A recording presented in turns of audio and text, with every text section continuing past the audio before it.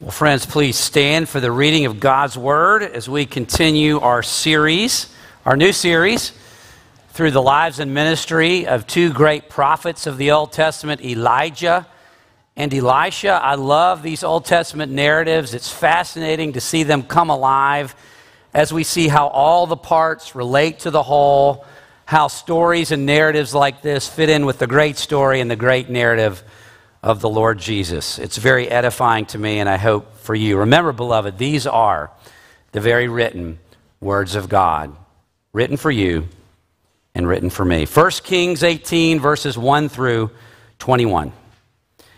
After many days, the word of the Lord came to Elijah in the 3rd year, saying, "Go show yourself to Ahab, and I will send rain upon the earth." So Elijah went to show himself to Ahab. Now the famine, it was severe in Samaria. And Ahab called Obadiah, who was over the household. Now Obadiah, he feared the Lord greatly. And when Jezebel cut off the prophets of the Lord, Obadiah took 100 prophets and hid them by 50s in a cave and fed them with bread and water. And Ahab said to Obadiah, "Go through the land to all the springs of water and to all the valleys. Perhaps we may find grass and save the horses and the mules alive and not lose some of the animals." And so they divided the land between them to pass through it.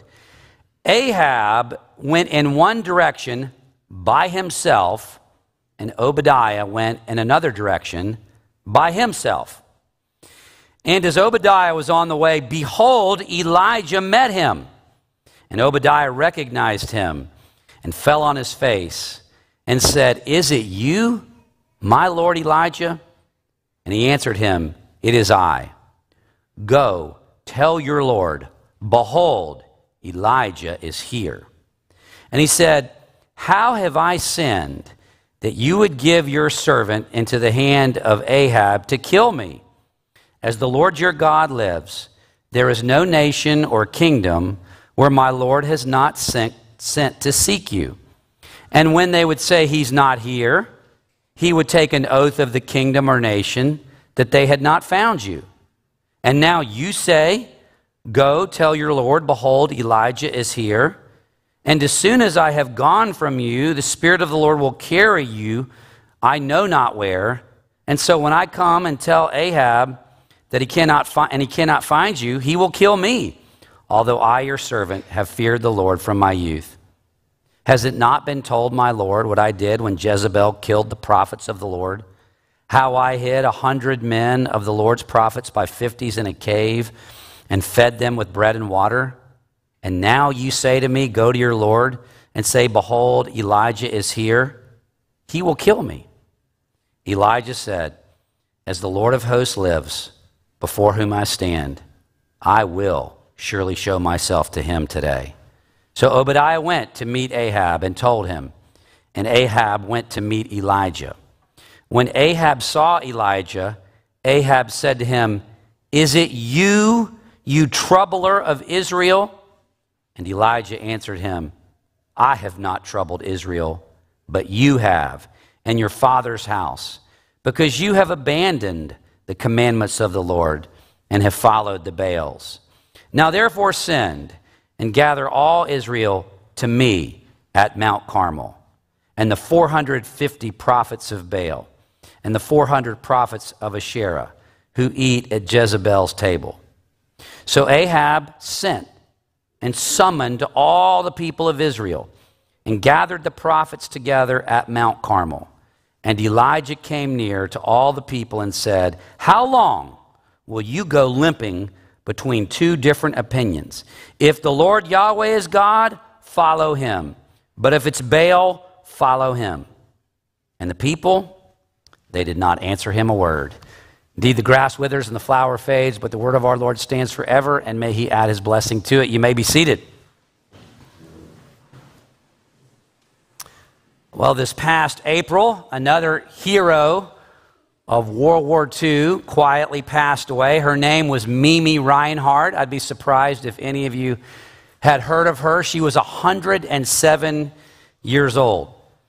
Now, there were over 16 million Americans. She was not American, but just to put this in context about the greatest generation, over 16 million Americans participated in World War II. We have less than 200,000 left. In about 15 or 20 years, there will probably be no more left. Well, for those of you who don't know Mimi Reinhardt, she assisted Oskar Schindler, okay, in his efforts, his successful efforts to save over 1,000 Polish Jews from the Nazi extermination camps. She assisted Oskar Schindler in developing that list. Who here saw the movie Schindler's List? It came out in 1993 and recounts his efforts to save over 1,000 Polish Jews. He did it by convincing the Nazis that he needed these Polish Jews to work in what had been his enamel factory and became a munitions factory, that he convinced the Nazis would be used to further the Nazi cause. He needed as many Polish Jews as possible to help his factory go, and they came up with these lists of people to go out and recruit to work in the factory. Mimi Reinhardt helped him establish this list. Schindler and Reinhardt, they are heroes. And we get introduced to a similar kind of hero in our text today, a man by the name of Obadiah. Not to be confused with the book of Obadiah or the prophet Obadiah. This is a different individual. This Obadiah, he is Ahab's chief of staff. And he risked everything to save 100 Jewish prophets from Jezebel's extermination campaign. Okay, so if you recall from last week, Ahab, he was the worst king in a long line of bad kings of the northern kingdom. So, for the Bible to describe Ahab as the worst of all of the kings of Israel, the northern kingdom, that was saying something. That was quite a claim.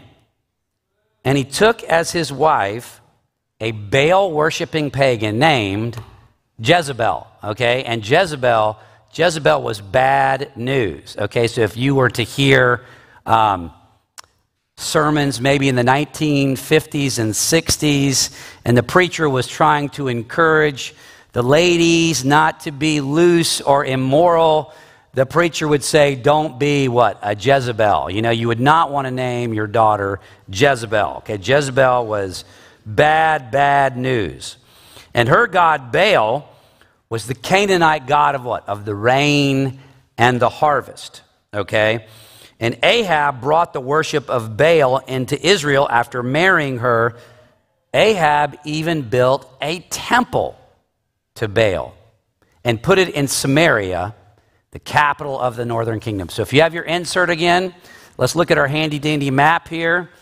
Let's orient ourselves to some key places as it relates to our text. If you look at the very center of your map, you'll see Israel in all caps, in bold, okay? That's the northern kingdom. The 10 tribes of the north, that comprises Israel. The 2 tribes of the Lord's people in the south, that now comprises Judah. So this is very confusing, I know. You have the people of God divided into 2 nations.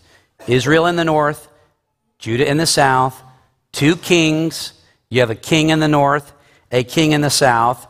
And so the places we need to be aware of, if you look at Israel right in the middle, look to the left and a little above, you'll see Samaria. Samaria is the capital of the northern kingdom, okay? That's where the northern kings established worship in the northern kingdom. That's where Ahab built a temple or a house, okay, for Baal, the Canaanite god of fertility and prosperity and rain and storm, okay? If you look a little bit above Samaria, on the coast, you'll see Mount Carmel. Look above Samaria, to your west, to your left, above on the coast, you'll see Mount Carmel. That's where this showdown later in our text happens, okay? Do you see that? Okay, and then after they leave Mount Carmel, they're going to go to the south, they're going to go down, and to the right, to the east, they're going to go to Jezreel. So there's three key places in our text today: Samaria, Mount Carmel, and Jezreel. Those are the places referred to in our text. Okay, back to our narrative, back to our text. So Samaria is where Ahab imports the worship of Baal. He builds a temple to Baal. God has enough. God sees fit to discipline the northern kingdom, and he does it by way of a drought. Okay, and he sends Elijah to deliver the news to Ahab and to Ahab's court that a drought is coming and it will not remit until the Lord says so. Okay?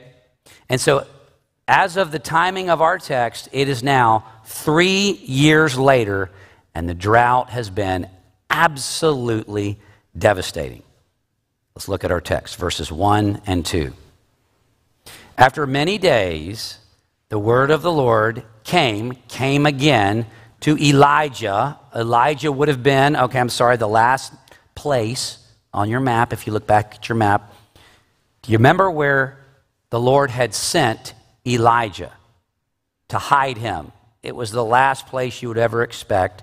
He sent Elijah to hide out in Zarephath, okay? That's in the very top part of your map, okay? So that's where Elijah had been when the Lord called Elijah back into his service and said, okay, I have a new job for you. After many days, the word of the Lord came to Elijah in the third year. The third year of what? The third year of the drought, saying, go show yourself to Ahab, and I will send rain upon the earth. In other words, it's time for the drought to end. So Elijah went to show himself to Ahab, and notice this comment from the narrator, from the writer, to clarify, now the famine was severe in Samaria. Okay, that's where he had set up the worship for the Canaanite god Baal, and so the severity of the famine was going to be felt very keenly there. We talked about this last week. You know, who here enjoyed the rain this past Thursday? Did you get rain? Was it shocking to you? Did you not know what it was?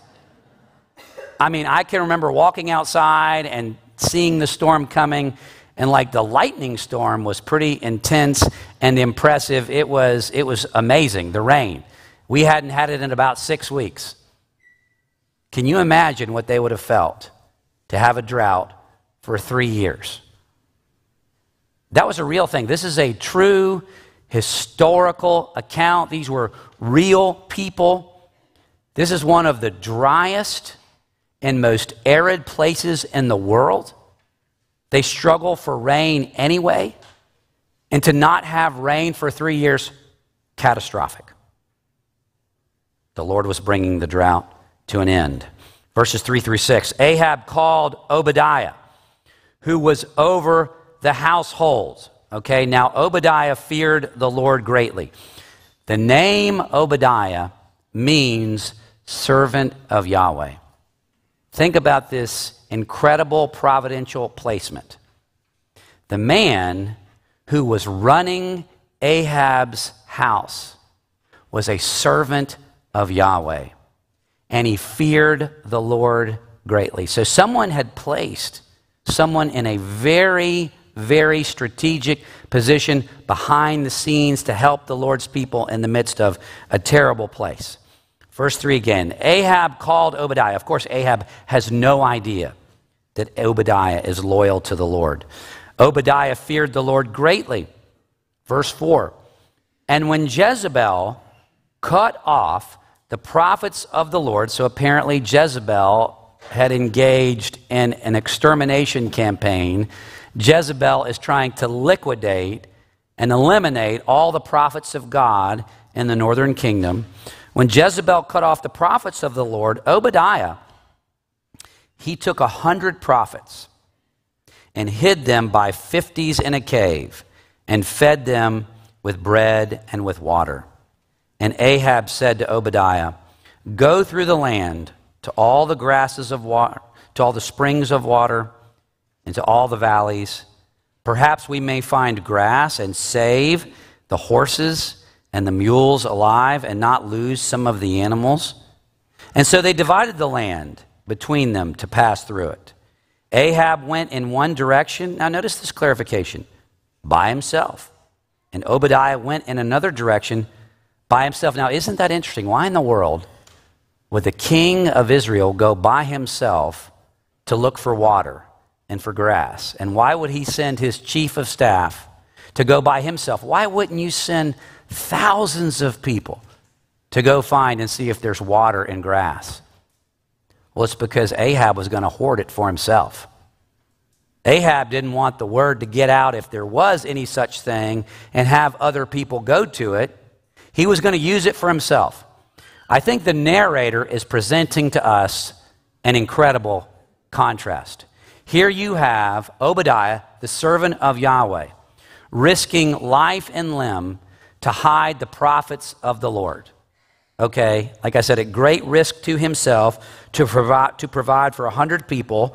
I mean, that would have been very difficult to provide food and water for however long for 100 people right under Ahab's nose. Great risk to himself. And then you have Ahab, the king of Israel, who should be the steward of the house of Israel. And his concern wasn't for his people. What was it for? It was for his animals. Now, I love animals.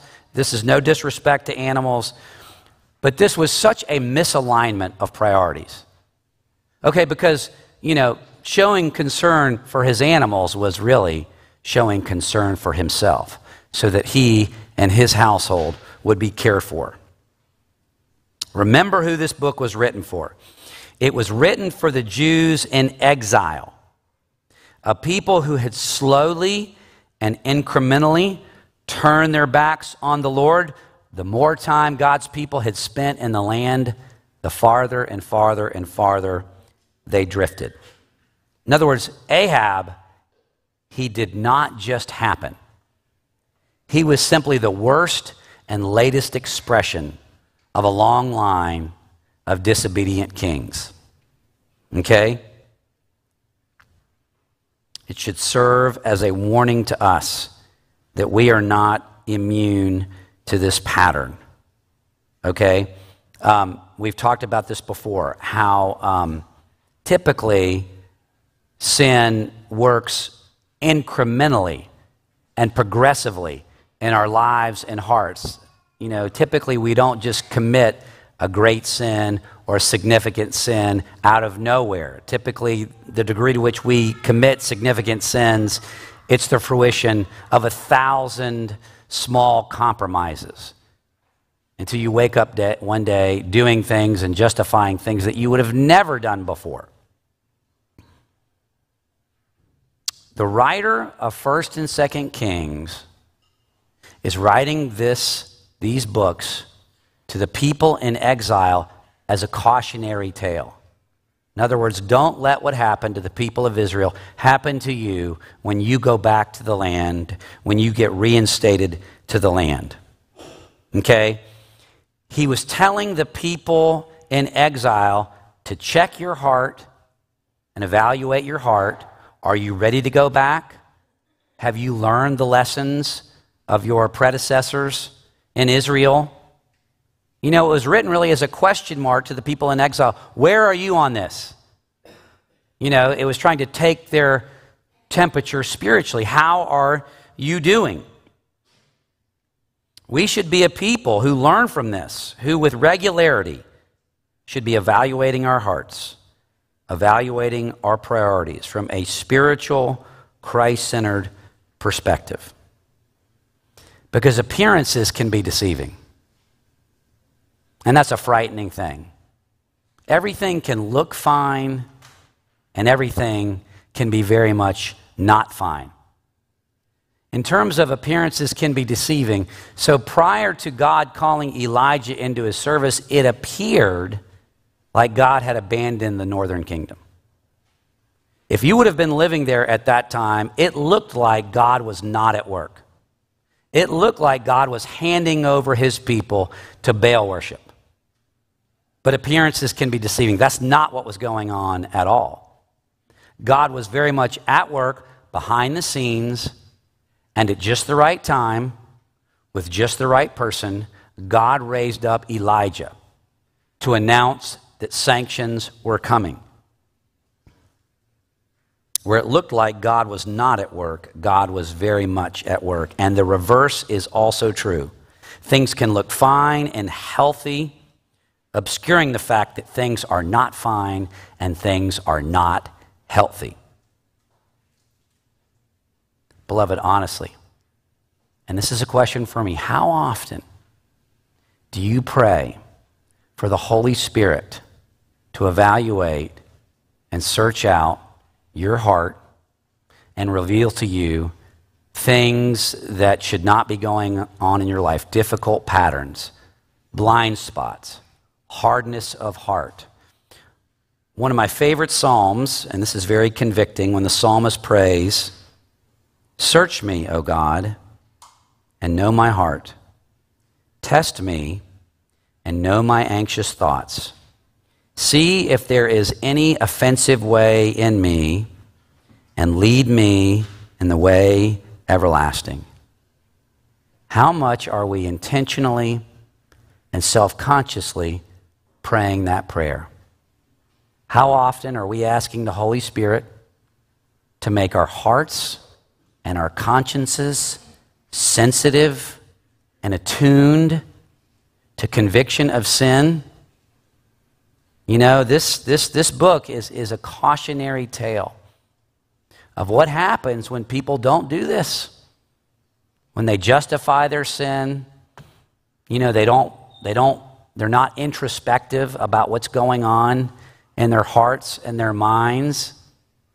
Are you less sensitive spiritually than you were a year ago today?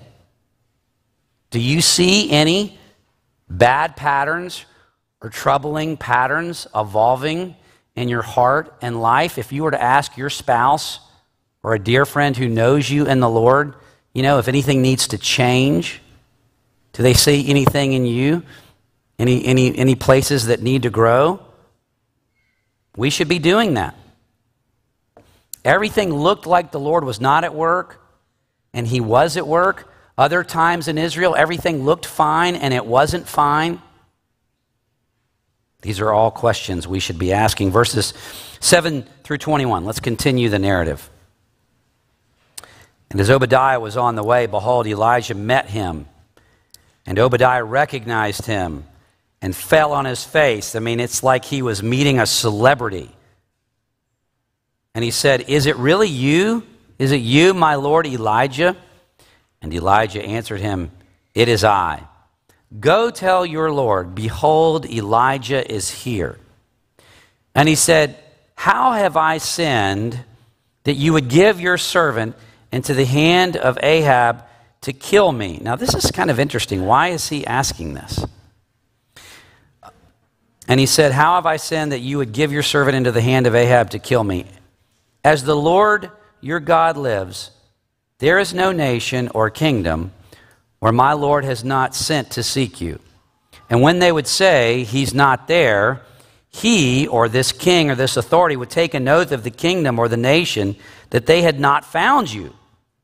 In other words, a report would have come that, okay, he's in this area, and then Ahab would send out people to look for him. They wouldn't find him, and then those people would say to that area, "But you said he was here," and those people would say, "I promise, you know, people reported that he was here, and he wouldn't be there." Okay, where was Elijah? Like, the reader knows where he was. He was by the brook Kerith on your map, and then he was in Zarephath. What was going on? So obviously, Obadiah is concerned. He's going to go to Ahab and say, "Elijah's here. Okay, go meet him." And then he's worried Ahab is going to go try to meet with Elijah, and Elijah wouldn't be there. And then Obadiah was worried that Ahab would hold him accountable for that. What was going on? Well, I don't know if any of you followed this really sad story of that young girl and the young man, Gabby Petito and Brian Laundrie from this past year, who were living together and they were traveling in a van out west, and Gabby went missing, and then Brian Laundrie became the primary suspect, and then Brian was spotted with his parents down in Florida, and then Brian disappeared, and so they created a tip line to try to find Brian. And tips came in from all over the country with people that were sure they had seen Brian, which led to a wild goose chase. Well, ultimately, they found the remains of Brian in the Everglades, and Brian was never at any of those places that he had been reported at being cited as. What had happened? Well, that happens all the time when they create these tip lines, okay? And Ahab had created this ancient Near Eastern tip line to try to find Elijah. And so all these people reported, Elijah's here, but he wasn't any of those places. And it had driven Ahab crazy.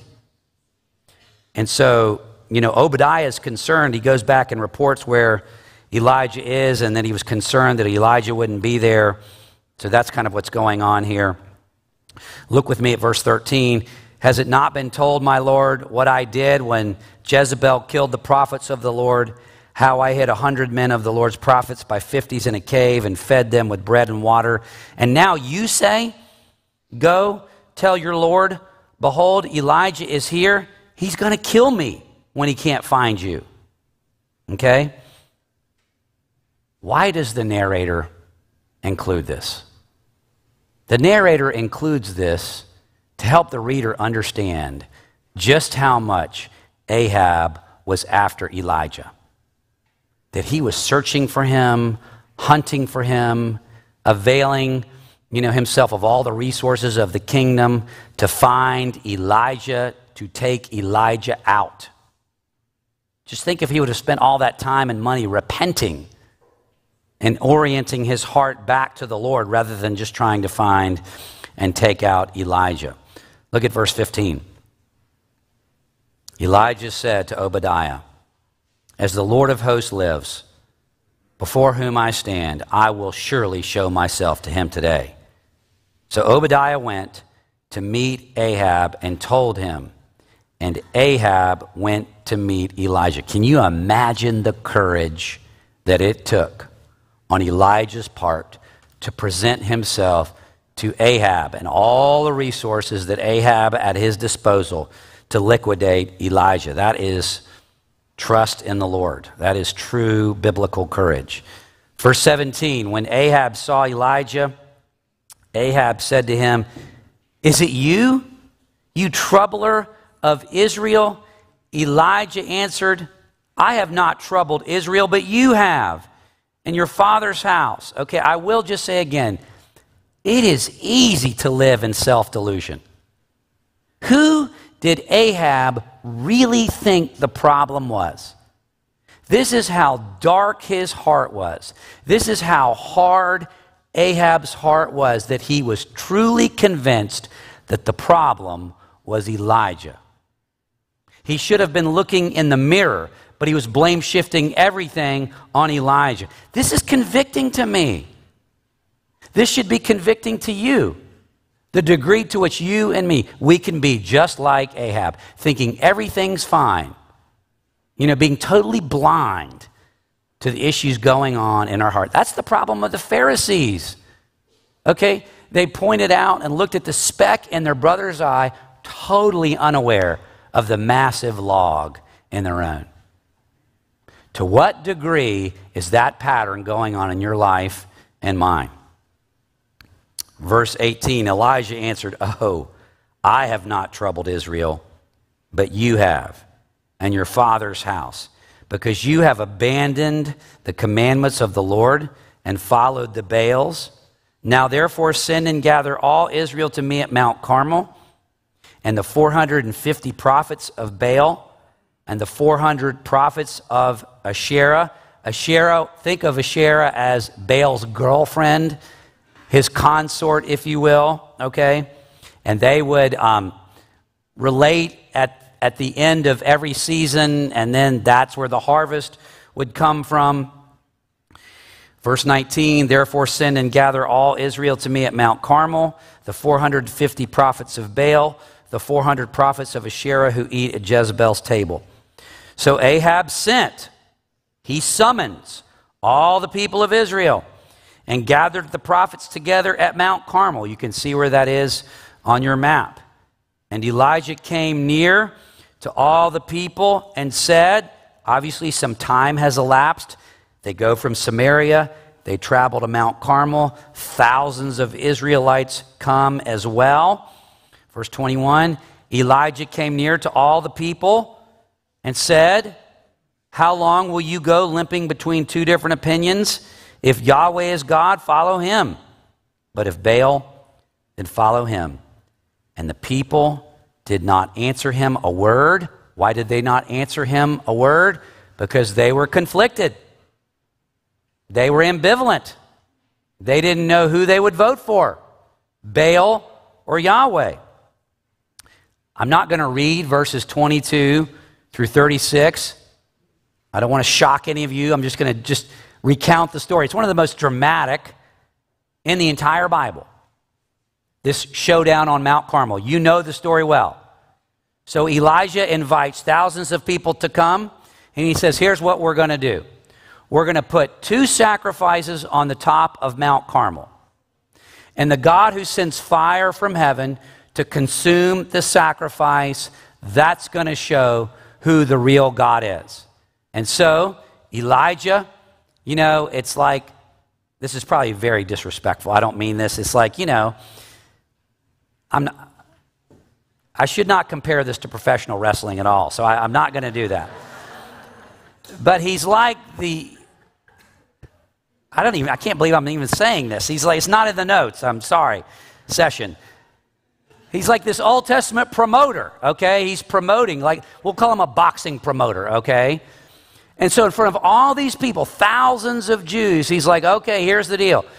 There's your sacrifice. He goes, you guys can have all day, have at it, do anything you need to do, call down fire from heaven for your God, and let's see what happens. And so the prophets of Baal, there's 850 prophets there, you know, and they pray and they call out to Baal all morning long, and what happens? Nothing happens.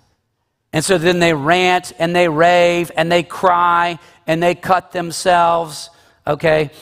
And what does Elijah do? Now, we would not encourage our children to do this, like if they're like, you know, playing a basketball game or a tennis match. You know, we call this kind of talking trash or taunting. And Elijah goes up to them and he says, you know, like, maybe your God's going to the bathroom. Really, perhaps he's on a trip somewhere, okay? Maybe he's just busy. Maybe he can't hear you. Maybe he needs some hearing aids. And they just panic and they continue to do this all day long. The day comes to an end and absolutely nothing has happened. In true promotional style, okay, like the ancient Near Eastern Don King, if you will, what does Elijah do? Then he says, okay, here's what we do. He's like, you know, bring me some water. And so water is brought, and he basically puts his sacrifice in a swimming pool, okay, to handicap himself. I can remember when I was 12 or 13, the tennis pro at our local club thought we were too arrogant, okay, and our confidence in our tennis abilities. Ryan Friend will appreciate this. So to bring us down to earth, he said I could beat all of you with the cover on my tennis racket. Who here can remember back to the old school days when tennis rackets had covers, okay? Most of you, oh, come on now, I know. Most of you can remember when tennis rackets had actual covers, okay, like vinyl covers, and they made the racket heavy. If you ever tried to swing a tennis racket with the cover on, it was impossible. His name was Ted Cox. He said, I'll beat all of you with the cover on my tennis racket. To show you who's boss, he killed all of us with the cover on his tennis racket, okay? This is the ancient Near Eastern way of winning with the cover on your tennis racket, okay? He had doused the sacrifice with water, okay? And then he fervently prays.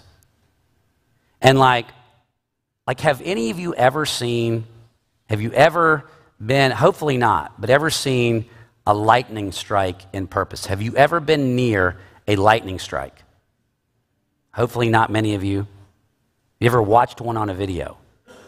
Okay, I encourage you today, go on YouTube and search lightning strikes water. So somehow somebody's like backyard camera captured, there's this canal by the ocean. Okay, lightning strikes the canal, and it is like there is a massive explosion on the water. It is like blowing the water out of the canal. You can't fathom the power of that lightning bolt. That is exactly what happened after Elijah prayed. When it says fire came down from heaven, that's their way of describing a massive lightning bolt. If you remember back from last week, there's this Canaanite relief that was found in 1932 from this area that depicts the Canaanite god Baal. And what did he have in his hand? He had a lightning bolt that he was throwing down.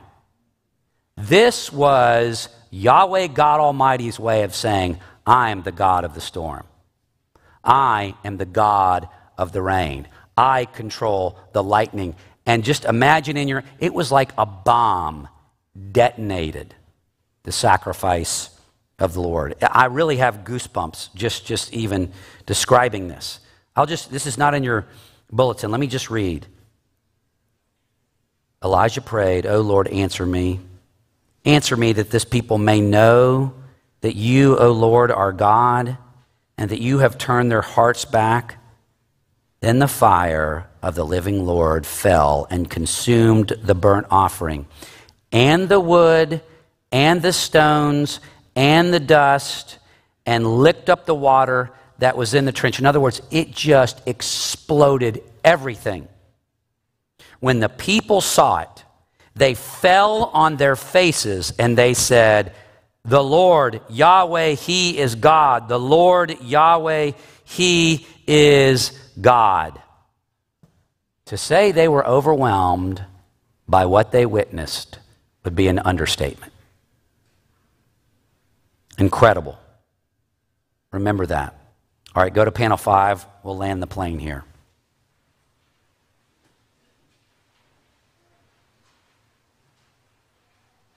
First Kings 18, 41 through 46, the end of the story. And Elijah said to Ahab, go up, eat and drink, for there is the sound of rushing rain. See, Ahab most likely had prepared a banquet table to celebrate his victory. When his victory did not come, when Yahweh went, he said, you better go ahead and enjoy your lunch because rain is coming. The drought is over. So Ahab went up to eat and drink. He's going to celebrate that the drought has come to an end. Elijah went up to the top of Mount Carmel. He didn't go up to feast. He went up to pray. He bowed himself down on the earth and put his face between his knees, which is a way of saying he fervently prayed. And he said to his servant, so he's got a servant, he said to his servant, go up now, look toward the sea. And his servant went up and looked and said, there's nothing. He said, go again. Notice what number? 7 times. 7 is a number that pictures fullness and completion. 7 times. And at the 7th time, he said, the servant reports back, behold, a little cloud like a man's hand is rising from the sea, the Mediterranean Sea. In other words, the fullness of the trial has come to an end.